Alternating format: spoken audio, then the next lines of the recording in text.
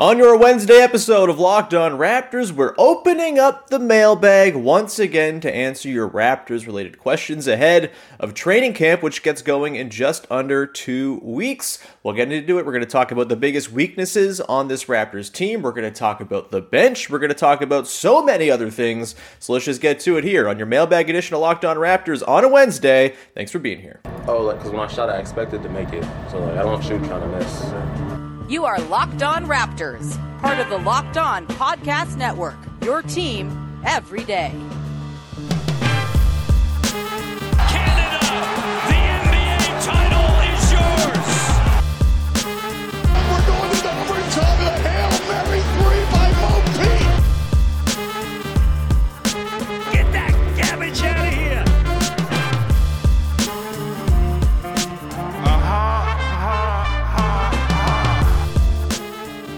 Hey, what's going on? Welcome to episode number 1242, 1243, something, of Locked On Raptors for Wednesday, September the 14th. I'm your host, Sean Woodley of RaptorsHQ.com. You can find me on Twitter, as always, at WoodleySean. You can find the show at Locked On Raptors, and you can follow, subscribe to, rate, and review the podcast wherever you get your podcasts for free.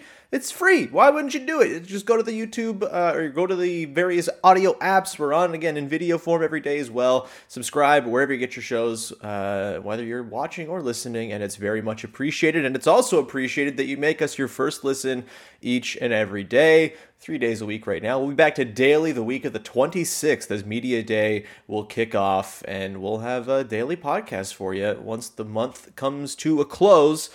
With that, however, let's get to today's show. We are going to run through a whole bunch of mailbag questions, as we've done a lot on Wednesdays throughout the off-season this summer, just because, hey, mailbags are great. We get to kind of go all over and sprawl and hit a bunch of different things, so we'll do that today. And just a heads up, tomorrow I have a wonderful guest, Iman Adan from Yahoo Sports. She's going to pop on, and we're going to talk about some sort of big-picture Raptors topic. And next week, I'll be running a series of episodes with a whole bunch of the Locked On hosts from the Eastern Conference teams, 10 minutes a pop, getting the lowdown on those teams going into the season, trying to get to all of the top 10 or so teams in the Eastern Conference to, be comprehensive and all of that. All right, let's get to it now.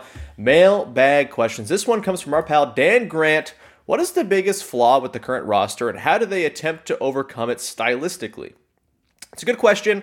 Look, this is not a perfect basketball team. It's very much a work in progress, of course, and it's encouraging that even as they're a work in progress, they won 48 games last season and have, I think, the pieces and the pedigree and all the different ingredients to go and win 50 games this season if things break right.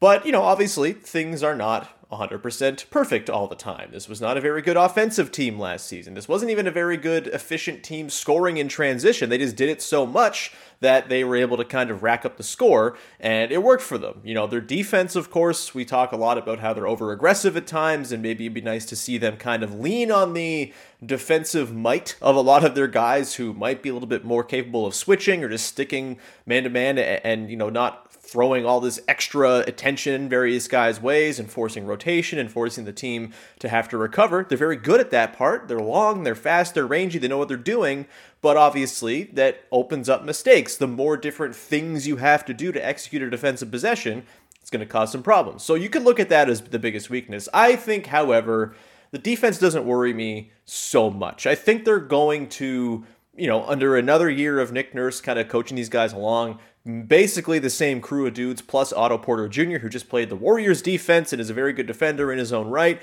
Not too worried about how he's going to acclimatize to what the Raptors do. I think they're going to be a very good defense this year, and I do think we'll see a little bit of evolution when it comes to how aggressive they are, when they pick and choose their spots to be overly aggressive, and I think we'll probably see a pretty good top 7, top 6, maybe even top 5 defense from the Raptors this season. I think that's sort of where they're going to butter their bread. On offense, still a little bit concerned, and I think it really is hinging a lot on internal development to just sort of inject some space and some breathing room into the offense for guys like Pascal Siakam and Scotty Barnes and Fred VanVleet and all this. I think it's not even so much that I'm concerned about shot creation, because I think they've got some guys who can do it. Like, we know that Pascal can get his own looks off. We know that Scotty is sort of in the burgeoning phases of becoming that type of player as well. Fred VanVleet is a pull-up threat. We know that. He had a little bit of a mid-range bag last season. Even if he's not great scoring at the rim, he has some other areas of the floor that he can hurt you from. We know Gary Trent Jr. can bail you out if you need him to late in the clock. After that, it gets a little bit more tricky, and you probably want a few more guys who can work in a little bit of creation. But I do think it's going to be sort of a marriage of development from the creation side of things for guys like Scotty, for a guy like Gary Trent, for a guy like OG, and maybe some guys off the bench too. Maybe we see a guy like Precious Achiuwa kind of expand there. Maybe Malachi Flynn finds his way back into the mix. Maybe Delano Banton's playing more, and he's a guy who's being asked to create things and start possessions. It's going to be a mix of internal development in that department, along with the internal development when it comes to shooting that we've talked about basically all offseason. They didn't go and address the three-point shooting in some, massive, dramatic way. They got Otto Porter Jr., which is huge for sure. It's very important. But he's probably going to play like 22 minutes a night. He might not play all 82 games. He's someone who's had a lot of injury stuff, and he's had to be monitored and managed and things like that. And so you're not counting on Otto Porter Jr. on his own to fix the three-point problems of the team and to inject that extra space into the half court. But I do think if you get some upticks from a guy like Precious Achiuwa, a little bit more of a sort of steady, season-long three-point reliability, you see a return to form for Chris Boucher, where he kind of lands in the middle of his 2021 season and last season. Like, I think there's a world in which there's enough shooting on this roster, coupled with the expansion of a couple of guys, and also just like the knowledge that Pascal Siakam is a problem that defenses have to send extra attention to. If you recall, the sort of one of my favorite stats of the offseason or of last season was the NBA court optics number, looking at Pascal Siakam and how he pulled off like a really difficult season last year because of the things he was seeing as an offensive player. He was doubled the sixth most frequently of any player in the NBA last year, and the Raptors scored at a 1.2 points per possession clip in those situations, and that was with a lot of guys out of the lineup, a lot of three-point shooting unreliability and things like that. The Raptors scored at the same rate as the Mavericks did when Luka Doncic was doubled a similar amount of times, and the only guy who really powered his team to a higher scoring clip when double teamed at a high frequency, over 30%, which is about 10 guys in the league last year, was Giannis Antetokounmpo, who the Bucks scored like 1.25 points per possession or whatever when he was double teamed, because he's incredible and he's a problem. So, if you're in the company of Giannis and Luka, that's where Pascal Siakam was last year when it came to being double teamed. He was better than Jason Tatum dealing with doubles, better than Kyrie Irving, better than Kevin Durant. All these guys, they did not score. Their teams did not score at the same clip as the Raptors did when Pascal had the ball in his hands and he saw extra attention. And so we already know that teams fear Pascal Siakam, the fact that he can blow by anybody, the fact that he can spin move your ass into oblivion and get to the rim when he wants. They have to sort of wall him off and keep him from getting to the rim, and that's why he's had to sort of develop that mid-range counter. But he's got all these counters now to the point that if you surround him with good shooting, reliable cutting, things like that, it's going to be really difficult for other teams to slow down this half-court offense when it's going at full steam. It's when you get into those lineups where there's 2, maybe 3 non-shooters where things get a little bit more cluttered, and you're going to have to sort of survive on that very, aggressive defense that's forcing transition and steals and scoring on the run, as opposed to, relying on the half-court to be a big source of points. But I do think if you sort of couple some micro improvements with a whole bunch of guys, the sort of domino effects of that will be shown. And I think the fact that Pascal's already as good as he is kind of gives them a pretty good head start. And they're in position to really capitalize if they do get that internal growth from various guys. So, yeah, I think the half court certainly is the thing I have sort of my red flags raised about the most. And even more so if they continue to sort of play this hyper aggressive defense where they're expending a ton of energy, they're forcing steals and really trying to rely on transition to be their bread and butter, relying on offensive boards. I wonder if they can kind of just divvy up where they expend their energy a little bit more effectively and economically.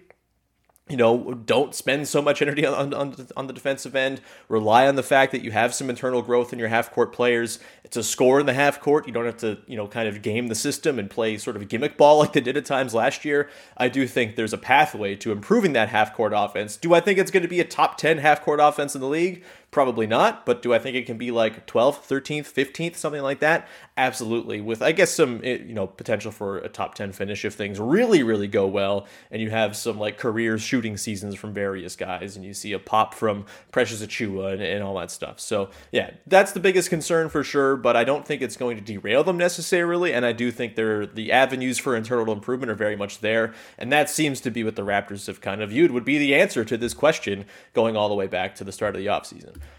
We're going to continue on here and get into more of your mailbag questions. We've got questions about surprise players this coming season, players who might improve the most this year. We'll get to that in just one second. But first, I want to tell you about our friends over at betonline.net, your number one source for all your pro and college football betting needs and sports info this season. Find all the latest football league developments, game matchups, news, and podcasts, including this year's opening week games, I guess second week games as well, because opening week is behind us now. BetOnline is also your continued source for all your sports wagering information, including live betting, esports, scores, futures. Maybe you want to put a little scratch down on the Raptors hitting the over. They tend to do that. It's like the thing that they do and they're known for. Go put some money down on the Raptors hitting that over and you will be happy. And go and inform yourself on all the other futures bets. You want to go put some money on the Denver Nuggets or some other team to go win the title, you can absolutely go ahead and do that. It's the fastest and easiest way to check out all your favorite sports and events. You got MLB, the playoffs are coming up there, MMA, boxing, golf. Head to the website today or use your mobile device to learn more about the trends in the action. BetOnline is where the game starts.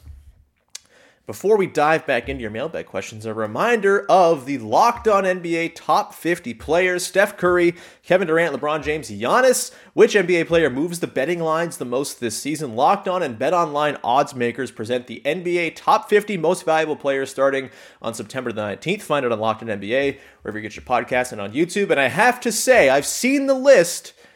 They've done some Raptors dirty, and I will be on those shows talking about how, in fact, they've done those Raptors dirty, so keep an eye out for that. I don't like to be the screaming, angry Raptors fan who's like, respect my players, or anything like that, because I think that's odious and tiresome, but sometimes things are so egregious that you have to kind of get angry, so keep an eye out for that next week. That is a tease, baby. All right, let's get to some more questions here. This question here comes from the Matthew T, asking, which player do you think will be a pleasant surprise this season? And so I guess this question is kind of all very much tied to your expectations, right? Like, am I going to be pleasantly surprised if Scottie Barnes comes out and averages 19, 9, and 5? Not really, because I kind of think that might happen anyway. If he goes and averages 27, yeah, pleasantly surprised for sure. But I think that's probably unrealistic and unattainable. Whereas, I think the bump that I'm expecting for Scottie Barnes and responsibility and efficiency and all that, like, I don't think that's going to terribly surprise me. He's really freaking good and very exciting and seems to learn how to be good at basketball quite quickly as he goes along. So I'm not too worried about that. Or not penciling Scottie Barnes in as a pleasant surprise necessarily. I think the guy for me who I kind of have to circle here, and again, it's all tied to expectations. I should go to the person for whom I have the lowest expectations, and so I'll say Malachi Flynn. Do I think Malachi Flynn is necessarily going to become a regular rotation piece this year? Probably not. I don't really see it with him right now. Again, the career true shooting under 50% is very concerning for a guy whose whole thing is that he's a good shot maker and a good pick and roll operator. Obviously, the latter of those two skills, he's never really gotten a chance to flex those muscles because the Raptors are not a pick and roll heavy team. And frankly, they shouldn't be reorienting the way they play to cater to the skills of a guy who's their 12th man. And so I'm not mad that they're not a pick and roll heavy team. It's just the unfortunate reality that Malachi Flynn has not really fit into the plans here as they've altered this sort of team building concept in the last couple of seasons since he was drafted. That said, he had some moments last year. That stretch after Fred VanVleet got hurt at the All-Star game and Malachi Flynn came in, played like 4 or 5 really strong games before getting hurt. It was super unfortunate, kind of derailed the rest of his year. He never really got back into regular favor with Nick Nurse. He had those couple moments of defense in the playoffs against James Harden and Tyrese Maxey that were nice, but obviously he never kind of found a regular gig with the Raptors again after that point. those were promising games. We saw some stuff there from Malachi Flynn. I think he can hang defensively, which is obviously kind of job number one for any player who wants to play for Nick Nurse on a basketball team. Like, you have to defend your ass off. You have to be able to play within their defensive machine, and he can probably do that. I think I've seen enough to suggest that he can actually do that, but the offensive stuff, going back to the first question, sort of what is the biggest concern about this team, the biggest weakness, the half-court offense, Malachi Flynn has not been a solution to that at any point during his couple years with the Raptors. Like, he's had his moments here and there, but he's been really inefficient on catch and shoot threes. He hasn't really had much of a pull-up threat to him. He doesn't really have a whole lot of downhill to his game, really. A lot of it's just sort of deferential, and he'll just sort of pass it off or whatever. It's obviously a byproduct. He's not always playing with players that he can kind of be the sort of leader of. Like, he's often the worst player on the floor, and so he's kind of taking his cues from elsewhere. But I haven't seen it yet with Flynn. But perhaps if he gets some run, if Fred goes down, if the Raptors are really concerted to try to bring Fred VanVleet's minutes total down to like 32 a game, maybe Malachi Flynn figures in as a solution there. And I think there's a world in which Malachi Flynn becomes like a 15-minute-a-night steady-ish rotation piece who plays 65 games or something like that and has reasonable results. And that, to me, would be a pleasant surprise, because I do not expect that. That is not sort of the bar for expectation that I've set for Malachi Flynn. So it's sort of a damning with faint praise thing, but I think because I've kind of almost given up on Malachi Flynn being a piece of this team and sort of part of the answer going forward, I am very low with the expectations, which means it's very likely that some sort of pleasant surprise development could sneak in with Malachi Flynn. So let's continue on here. This next question here comes from Cameron Hilton, and I just kind of want to touch on this because it relates to a team that has a whole lot of guys that I just don't think the Raptors need to be going after right now. Questions from Cameron Hilton: with Lauri Markkanen floating around, is there a fit with him as a big who can shoot, or is his D not good enough? This is kind of my issue with all of these Jazz guys. The guys who for the last 3 years have been clowned because they, even with Rudy Gobert, the best defensive center of his generation, have been unable to defend anybody in the playoffs. It's not, like Donovan Mitchell obviously carries a big burden here, but like Bojan Bogdanovic, not a good defender. Jordan Clarkson, not a good defender. Lauri Markkanen, not on the Jazz, obviously, prior to now. So, like, he's not part of the problem here, but, like, same idea. Not a good defender, never has been.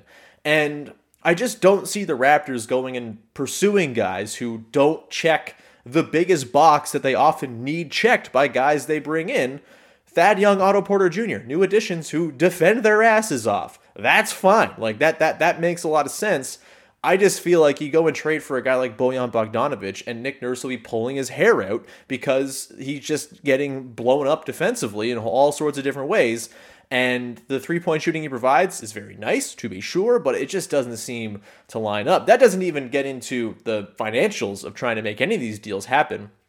Bogdanovic makes like $19 million a year. You have to go with like Khem Birch plus like a whole bunch of weird salaries in there to maybe make it work. It just, unless you're including Chris Boucher or Thad Young or someone with a more substantial salary, you're just not getting Bojan Bogdanovic for a reasonable cost. And it just doesn't feel like a move they need right now. Yes, they could use some shooting, but I think I'd rather wait and see if their bet on internal development in that department comes through and then make a play at the deadline for some shooting if you desperately need it. I don't think you got to go and make a move now for Bojan Bogdanovic when you're not even really sure if you desperately need that shooting skill set, when you know he's not going to check any of the defensive boxes that this team looks for. Same thing goes for Jordan Clarkson. It just, none of those Jazz guys are in any way interesting to me, and I don't know why they keep on popping up. And Lauri Markkanen would certainly be in that same conversation as well. Nice season last year for a Cavs team that kind of put him in a perfect spot to not get destroyed with Jared Allen and Evan Mobley cleaning up all his messes behind him. But I was around for watching Andrea Bargnani play small forward. I don't need that again in the form of Lauri Markkanen.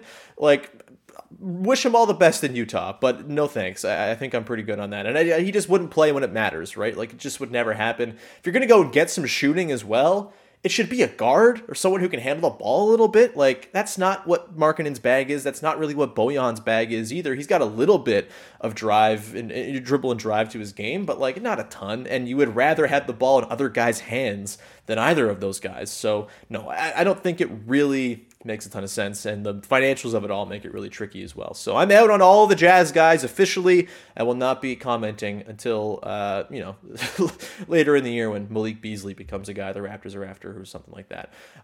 Let's continue on here.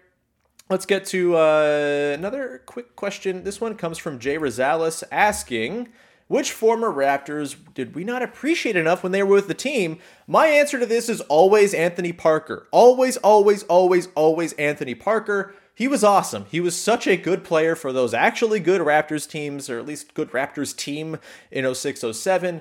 And my sort of grand take on Anthony Parker is he's a better player than Morris Peterson ever was for the Raptors. Mo Pete, great dude. Everyone loves Mo Pete. The circus shot, scoring with the headband on his eyes, fighting Vince Carter. We love Mo Pete, but he's not a very, he did not drive a lot of winning. He was on some pretty bad teams, and he got a lot of favor because he was around a long time, which at the time was a novelty for Raptors fans.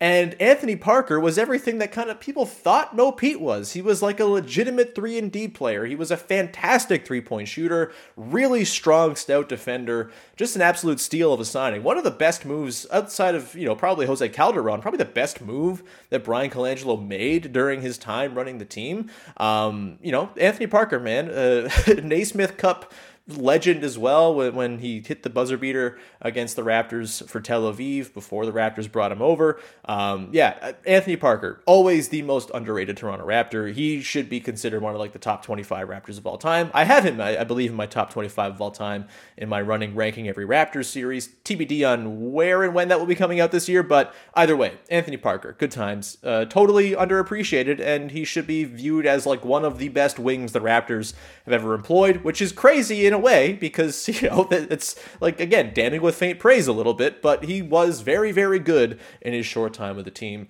Better than Mo Pete. That's the truth. I'm sorry to break your heart out there, fellow Mo Pete fans. Let's continue on here. We're going to get to a couple more questions to close out the show in just 1 second, but first, I want to tell you about Locked On Blue Jays. The Blue Jays, baby, they're cruising. They're moving on. They're hitting huge late game hits and home runs and stuff like that. They're kicking ass against the Rays right now. Go listen to Locked On Blue Jays as they push towards the postseason of the wild card round. And go check it out. Subscribe wherever you get your podcasts, both on YouTube and on your audio apps. All right, let's round it out. A couple more mailbag questions to get to close this show. This one here comes from Jay. Hypothetical. If the teams in the East improve as expected and there are 6 teams with 50 wins or more and the Raptors are not one of them, can you see a scenario where this season is considered a success and that the team is definitely improved if that's the situation? Yes. The Eastern Conference is going to be a monster this season. It's going to be very, very good. And you can't control that the Cavs went and got Donovan Mitchell or that the Nets found a way to keep things together and keep one of the best players alive in-house, that the Sixers and Celtics loaded up in the offseason, that the Bucks have Giannis, that the Heat are a regular season wins machine. If all those 6 teams go and win 50-plus games and the Raptors are stuck at 47-48, I don't think that's some grand failure for the Raptors. It's just, hey, heavy competition, it's tough. And if you win that many games in that loaded an Eastern Conference, I still think that's something to hang your hat on. Of course, it depends on the manner in which they get to those 47-48 wins. Do they get waxed by all the good teams and only beat the bad teams? That might feel a little bit disappointing, especially considering their performance against good teams last year. Do they suffer through a bunch of injury that leads them there? If that's the case, disappointing that they were injured, but also what can you do about that? That's probably going to be the difference for some team in the East, probably multiple teams in the East, and injuries are part of life. It would suck, but I don't think it would be some sort of grand failure if they win 47 games, having missed a whole bunch of man games to injury. I think obviously it depends too. Do they make the play-in? Are they the 7th seed? Do they get a home play-in date, win that, and make it to the playoffs? That would probably be, a way to sort of save things as well. If they, don't make the playoffs at all and miss and lose the play-in, then you'd probably view it as a bit more of a failure for sure. But it's a loaded Eastern Conference. I still think the Raptors are going to finish in the top 6. I think one of those teams is going to be vulnerable, whether it's the Cavs taking time to gel, whether it's the Nets just being the Nets, whether it's the Heat kind of falling apart because they're old and creaky and maybe preserving themselves for later in the year. Like, the Raptors are a team that wins regular season games, and they tend to defy these sort of seasons from hell outside of the Tampa season, which was a hell for all sorts of different uncontrollable reasons. But for the most part, they win a lot of games because they kind of maximize what they have on hand, and I really think that they're going to do that again this season. I'm very bullish on this team. It doesn't change just because other teams in the East are very good. And I think that, you sort of slot the Raptors into the 5-6 slot. I think that's a totally fair expectation. And if they don't hit it, then yeah, it kind of depends on the context as to whether or not that's a failure. But they get to 47, 48 wins and they've performed well against good teams, and they've had internal growth from guys like Precious and Scotty Barnes and whoever else you're looking for growth from. If they get some deep guys on the bench to pop, Delano Banton's a rotation player, Malachi Flynn figures it out. All of these things can come into making it feel like a successful season, even if the quality of the Eastern Conference suggests that, okay, maybe this was a little bit less in terms of achievements than it was last year. And also, I think it's worth keeping in mind, the Raptors are still kind of early in this curve, right? Yes, they have guys who are coming up to the ends of their deals, and they're going to have to figure out Pascal and Fred and kind of where they fit into the future, but they have Scotty Barnes, they have Precious Achiuwa, they have a lot of young pieces on hand, and a lot of, guys in their prime on hand. They're early in this window, and they can take some time here. As the rest of the East kind of ages out, they'll probably kind of be maturing right at that time. And so this year for me is not make or break or anything like that. Again, I still think they're going to finish in the top 6 and be a very good team and probably win 50 games. But if they don't, I don't think it's doom and gloom. Of course, we'll have to see the context of it all to really determine that. But and there might be some changes that come as a result of it. But I think, big picture, if they don't go and win 50 games this season and are the 7th best team and a team in a conference with 9 good teams, I don't think that's some grand failure or anything like that. Let's get to one last question here. This one comes from Jake Horton. Are you concerned at all with the depth of the Raptors, or do you feel good about the state of the team in that sense?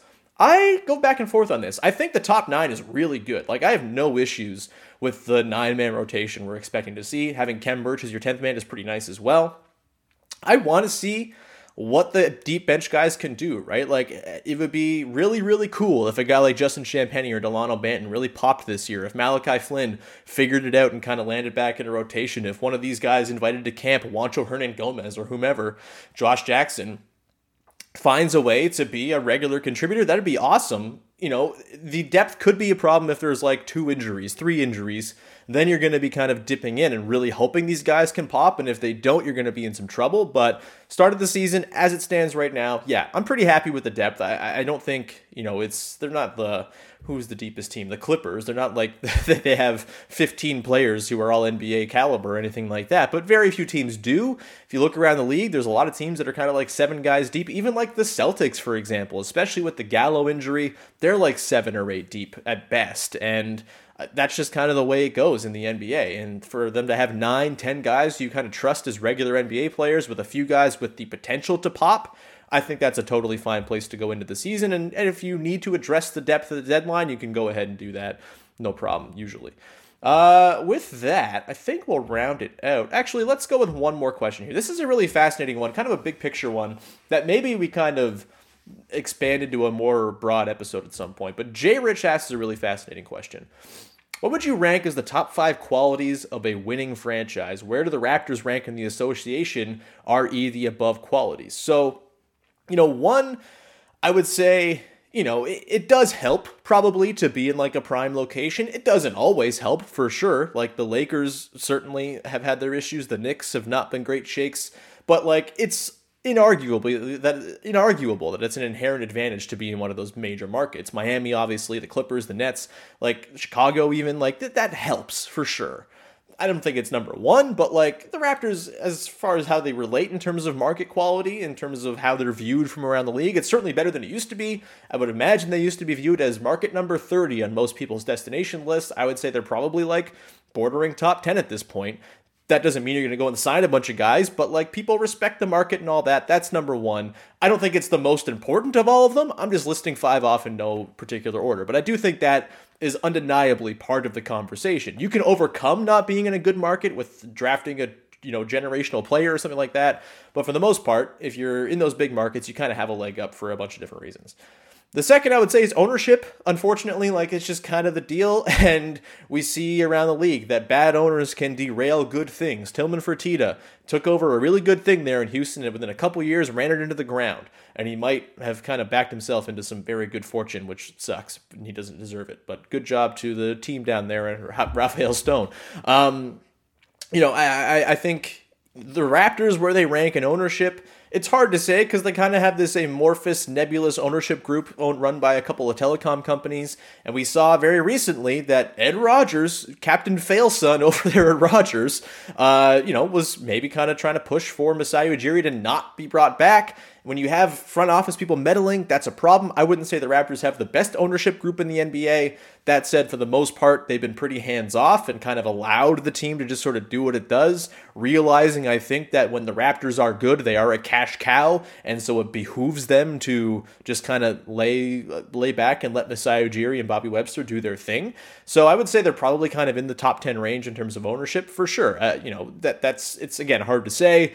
All the billionaires are bad in their own various ways, but at least the Raptors billionaires tend to sort of be out of the loop and not too not too many hands in the cookie jar, I guess what I would say. It's not like Mark Cuban or any of these other owners who just like impress their will upon their teams because they want to feel fancy and special and play with their big fancy toy.